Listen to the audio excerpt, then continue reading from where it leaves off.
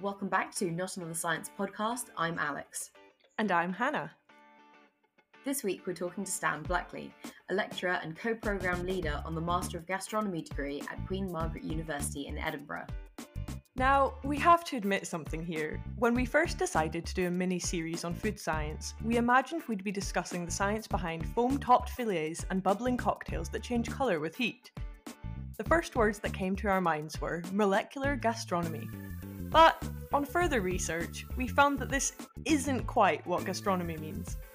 Digging in further, we discovered gastronomy is about much more than just the food.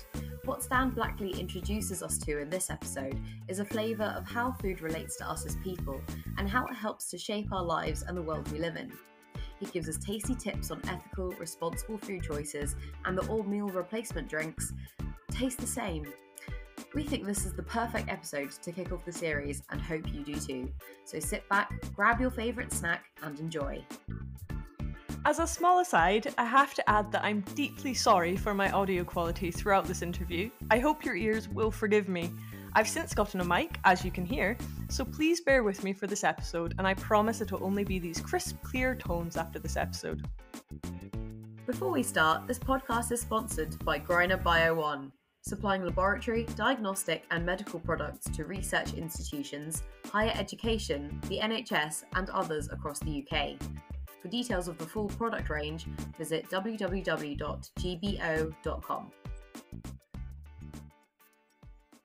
My name is Stan Blackley. I'm the programme leader and a lecturer on the MSc Gastronomy course at Edinburgh's Queen Margaret University. So how did you get into gastronomy? I fell backwards into gastronomy. Like many people, I had an ill-conceived view of what gastronomy was and thought it was about fancy food. My background is in environmental politics. Before I entered academia, I was an environmental campaigner. I worked for organisations like Greenpeace and so on. And over many years began to realise that food was a major driver of environmental and social problems. It was the cause of a lot of the difficulties that the planet and its people were facing. But also that if we could fix food, we could begin to fix those problems. That if food drives these problems, if we change the food, we can change these problems as well. So that's how I got interested in food. I then decided to study the MSc Gastronomy at Queen Margaret University. And at the end of the course, they offered me a job teaching on it. And Wow. that was entirely unexpected. Amazing. So you mentioned that people have misconceptions about what gastronomy is. And to be perfectly honest, so did we. So we're really interested to hear what our assumptions were and what it was about the course that really changed those perceptions. Gastronomy is a slippery term. It's very polysemic. It has many, many different meanings. And if you ask any one of your listeners right now, they'll probably have a different definition or a different experience of what gastronomy is. Over the last couple of 100 years, it's become very much attached to fine dining and fancy food and chefs in tall hats and people doing, delicate work with tiny little pebbles of amazing taste and so on. And what we try to do at the MSc Gastronomy is reclaim that term, take it back to its original etymology. If you look at the literal translation from ancient Greek, you're looking at nomos, knowledge, and gaster, stomach, so knowledge of the stomach, being aware of and informed about the way that we eat.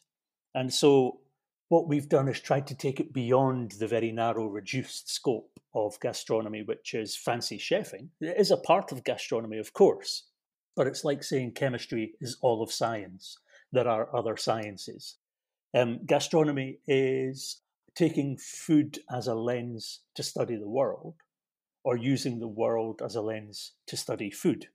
And so as a gastronomer, you begin to realize that food is more than just the thing that we incorporate. It's more than just the thing that we eat to gain calories and for subsistence, but instead it's a thing that is attached to a practice of ourself, of our identity, our relationships, our cultures, the environment around us, the economy that we create around us, and everything else. Food touches everything on this planet, and yet we take it for granted. It's so ubiquitous that we almost ignore the power and the relevance and the importance of food. So what gastronomy does is tries to pull back that focus and allow people to recognize that food is really, really important, not just as the thing we eat, but also the thing that we just live for. Absolutely. And so one of the things that we were interested in knowing a bit more about was, how do you think that food can be used to communicate some of these issues and to also understand some of these issues? So things like climate change or history. Yeah, this is a real benefit of using food to teach. In the end, what we teach at the MSc Gastronomy is 200 different subjects. It can be linguistics, it can be anthropology, it can be economics, it can be history, but we teach them all with reference to food. We all experience food every day, even those of us who struggle to get it. And so we all find it tangible. We all can relate to food, and that's the power of food, in that it makes things real for people.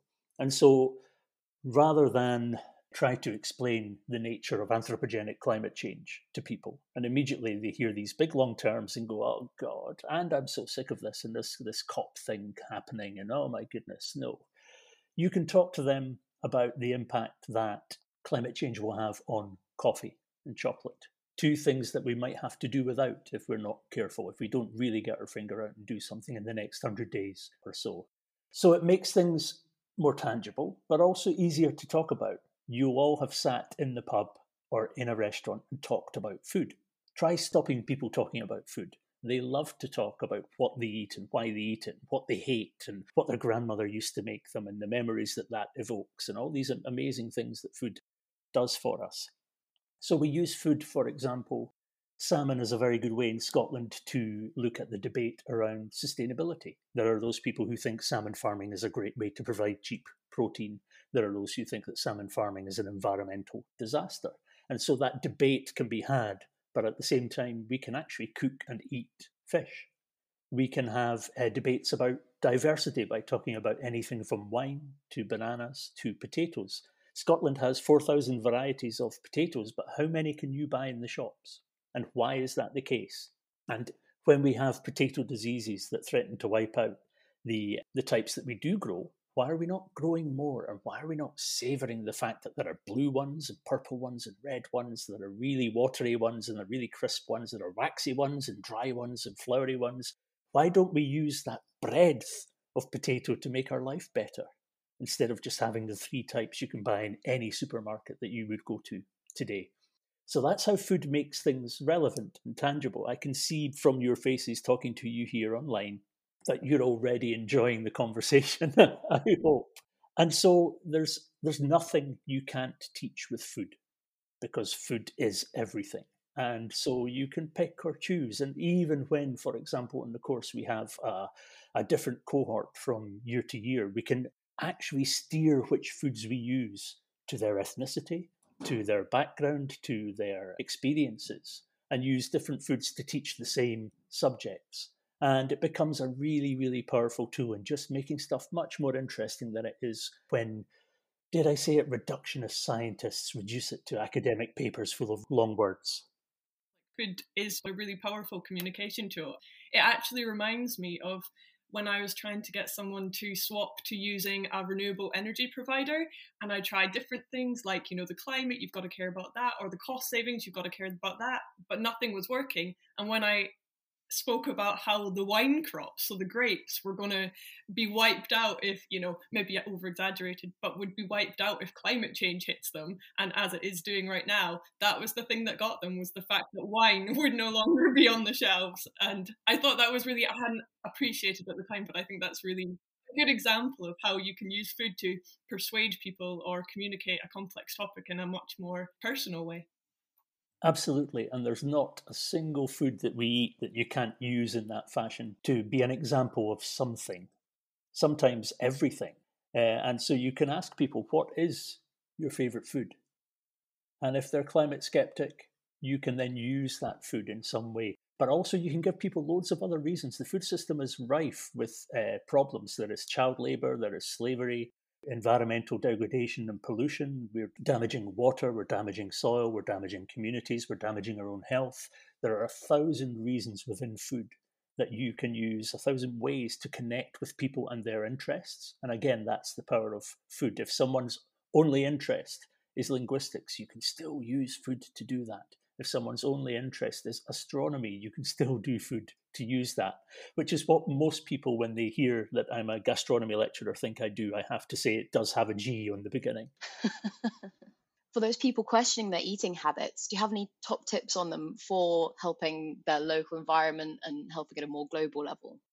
Actually, I thought you might ask this, and I decided to grab a book called Food Rules by Michael Pollan. Now, we would teach on the MSc Gastronomy course that there are no rules. But of course, food is full of rules. We use certain cutlery, we eat certain ways, we eat certain things in certain places, and so on. But his food rules are very simple. It's a book that costs £5, and I don't get any commission for recommending it, but it's full of really, really good advice. The overarching advice in this is eat food, not too much, mostly plants. But it's full of great little things, and I actually bookmarked a few, like avoid food products that contain more than 5 ingredients. Avoid food products that make health claims. Avoid foods you see advertised on TV. Eat foods made from ingredients that you can picture in their raw state, growing in nature. And if it came from a plant, eat it. If it was made in a plant, don't. And they're really good, cool little phrases, and they're in a little book that you can flick through. It's not hard work, it's not fiercely academic, it's just really good fun, but very thoughtful too. It tells you don't eat anything your great-grandmother wouldn't recognize. And actually, when you begin to think about these things, they make absolute sense. They're very simple ways of avoiding over-processed or heavily sweetened or environmentally destructive foods. They channel you into eating locally or seasonally or from sources that are kinder to the planet and kinder to people, whether that's fair trade or whether that's organic or any of the other things that you can do. So my advice would be, if you see this little book, it's only £5, grab it and flick through it. It's a really highly entertaining read, and I keep it really handy and dip into it all the time. Thank you. That's a great recommendation. I suppose that leads on to another question that we had that we perhaps now know your answer to. We were curious to know what your thoughts were on things like meal replacements, so like smoothies, for example, from either a health perspective or a social perspective or whatever perspective it might be. So meal replacement shakes have a place in the food system. There are people in hospital who can't swallow because of an infirmity who have to be fed with liquid foods. There are a number of different reasons why you would choose or have to replace meals with shakes. We each year do a meal replacement shake tasting session within the course. And there's a range, isn't there? There's the ones that you drink to build weight, and there's the ones that you drink to lose weight, and there are the ones that you drink as a lifestyle choice, and so on. And what we generally each year come up with is that they're a bit joyless.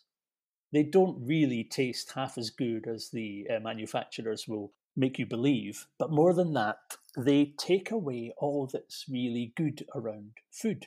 Why do we eat other than to subsist? We eat for pleasure. We eat for relationship. We eat with each other. We enjoy tastes and flavors and experiences. We enjoy, when we eat things, the physiological effects that it has on us, the memories it evokes, the situations in which we can eat. And when you reduce eating to 3 times a day, supping some gloop from a bottle, you kind of miss out on all of that stuff. You miss out on the good stuff about food. And so I'm not going to argue that they're rubbish, even though they are. I'm just going to say that people who are drawn to this alternative meal lifestyle would benefit from taking a step back and seeing what they're missing and asking themselves, why am I too busy for food? Food has somehow been moved to one side, and it's something that interrupts our busy schedule of soulless work. Yet food is what makes us who we are. Food is a way through which we practice our self and our identity and our culture and our relationships. And so if we're too busy to do that, we're really not enjoying life. If we're too busy doing something else instead, like earning money, to actually sit down with people and chat and chew, then there's probably something quite wrong with us. It's really hard to follow that. Coming back to the rules that you mentioned before. You said one was not having anything with more than 5 ingredients. So what are your thoughts on vegetarian meat replacements where there's definitely more than 5 ingredients going on there? And some people seem to use that as a crutch, myself included, to try and get away from eating meat, but not knowing what to do to make a more rounded meal. This is a situation in which food becomes complex. And this is where gastronomers, we hope, the people that we educate in our course, are able to begin to embrace the complexity of this. On one hand, we know that industrial meat production is a massive driver of enormous issues, whether it's animal welfare issues, whether it's resource issues, whether it's deforestation, whether it's climate emissions, whether it's pollution, and so on and so on. On the other hand, we know that a lot of the ingredients that go into these heavily processed non-meat foods are sourced from production processes that are every bit as bad in the same way or in different ways. The classic one is that people will know, I think, is the alternative milks. People will move from dairy because they don't like the idea of calves being taken for their mothers, or the kind of industrialized nature of the dairy system in Scotland and elsewhere. And they will go to drinking almond milk as the classic example, potentially unaware that that almond milk is driving water scarcity problems where it's grown, that the nature of the animal welfare problems linked to that in terms of the way that pollinators are used industrially to provide that crop. And even some of the labour practices where migrant workers in the US are treated abominably, close to slavery conditions, then make that milk every bit as bad as the milk that they're trying to avoid. Now, that is depressing, I know, but that's the joy of gastronomy. What we do is we like to turn the plate. You can have any single food on the plate, and as soon as someone says this is the right food to eat, you can turn your view just a little bit. And instead of looking at it in terms of animal welfare or climate, you can look at it in terms of resource use or water or labour or all of the other amazing things that go into food that we take for granted and forget that food embodies. And there's nothing right to eat, guys.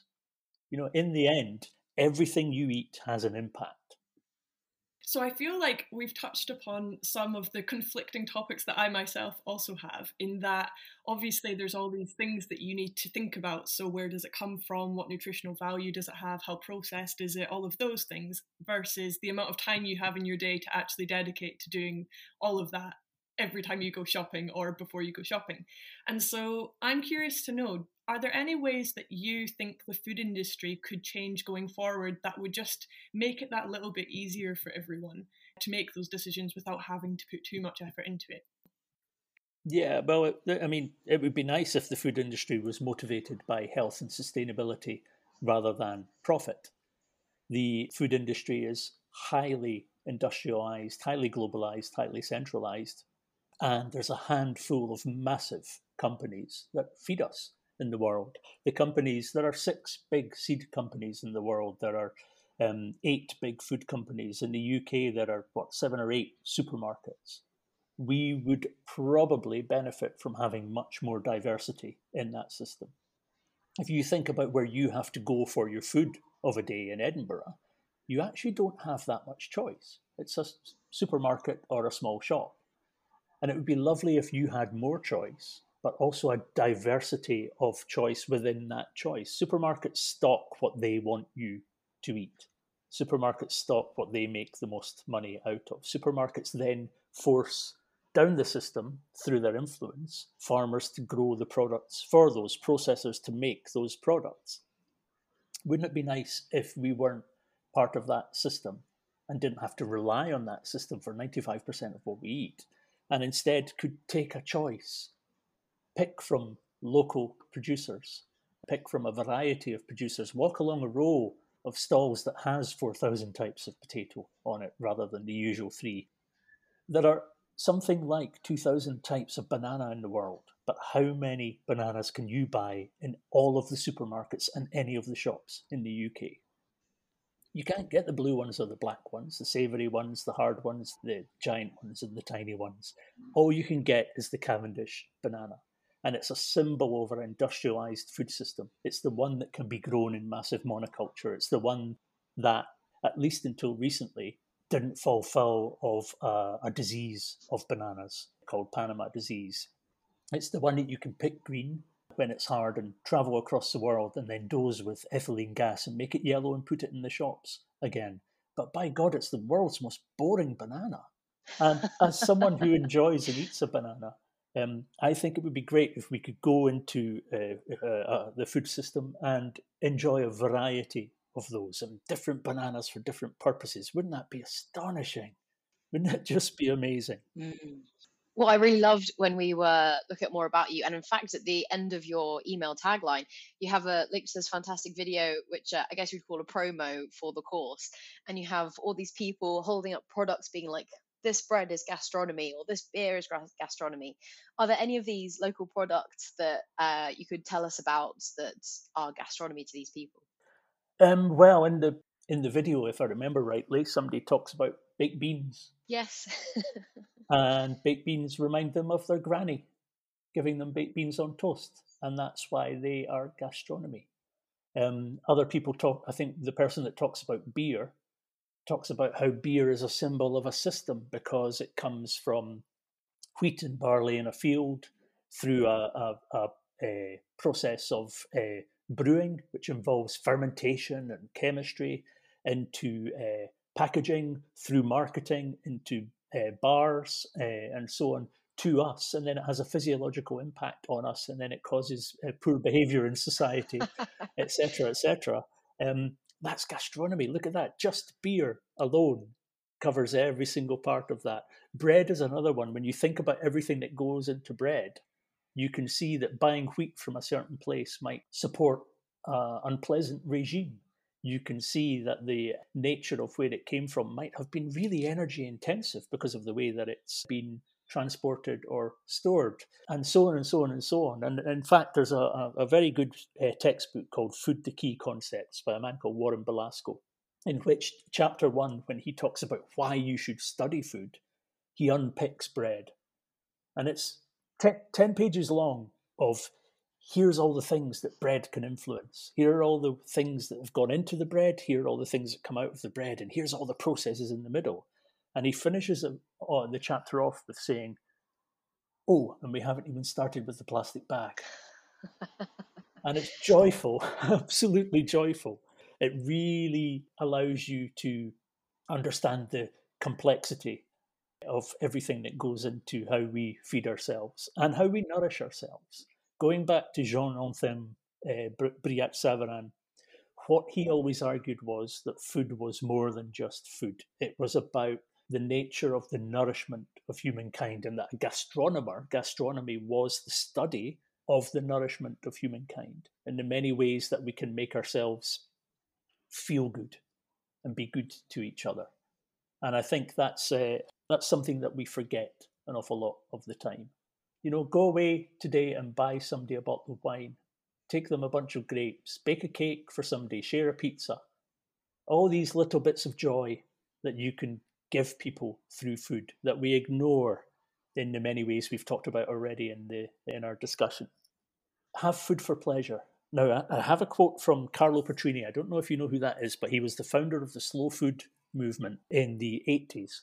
Carlo Petrini recognized that we were living in an increasingly fast, industrialized world and argued that for food to be good, it had to be clean, it had to be fair, and that we were losing these concepts. And in fact, the organization's very first thing they did was when the first McDonald's opened in Rome, they set out tables outside and had a picnic and invited people to sit and eat with them and enjoy local, seasonal, high-quality, artisan produce as a reaction, and said to them, don't grab and go, sit, chat, we'll get some wine. And Carlo Petrini is seen as kind of the modern father of gastronomy. He took Brillat-Savarin's idea of pleasure and added to it responsibility. This idea that you can enjoy food, you should enjoy food, you should know about food, but also you should know about its consequences and use it as a tool for good, food for good. And if you'll forgive me, I'll just try and find this quote from him. He said, a gastronomer who is not an environmentalist is stupid, but an environmentalist who's not a gastronomer is merely sad. So what we tell our students is that, yes, recognize that food can be miserable at times and it has horrible impacts around the world, but bloody hell, enjoy it. That's what it's for. Go back to the pleasure, go back to the nourishment, go back to sharing and commensality and community and relationships and all these great things that you can build with food. And don't ever lose sight of that. Otherwise, you're not a gastronomer. A huge thank you to Stan for joining us on the show and helping everyone, or at least Alex and I, learn what gastronomy truly means. You can find Stan on Twitter on @StanBlackley. And if you're inspired to take a look at the Master of Gastronomy at Queen Margaret University, we'll link that in the show notes. This podcast is brought to you by the Edinburgh University Science Media. In each episode, we explore fascinating themes and ideas, talk to awesome researchers about their work, and find out about the science being done by our very own staff and students here at the university, and beyond. If you have any feedback for us, or if you'd like to get in touch with a question or suggestion, you can reach us on our Facebook page, Edinburgh University Science Media, or at our Twitter, @USCI. That's @EUSCI. You can also drop us an email at usci.podcast@gmail.com, and you can find the show notes and the latest issue of the magazine at usci.org.uk. This episode was hosted by me, Alex Bailey, and for the first time ever, Hannah Muir. The podcast logo was designed by USCI Chief Editor Apple Chu, and the awesome podcast episode art was designed by Heather Jones, our social media and marketing genius. The intro music is an edited version of Funkorama by Kevin MacLeod, and the outro music is an edited version of Footballs in Space by Professor Colin Campbell. Thank you for listening, and until next time, Keep it science.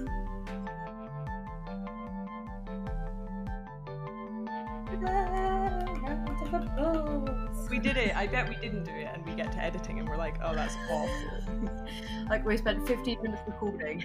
And my mic doesn't work. Oh, see, actually, you joke, but when I'm talking, it's not coming up in the audio.